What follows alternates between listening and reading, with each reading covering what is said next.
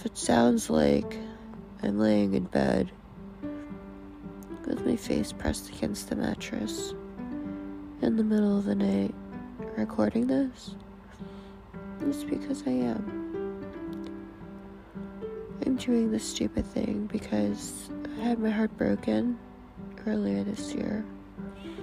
But it made me realize that I actually might want to get married and have some kids. So, the first step is finding that person. Sure, right?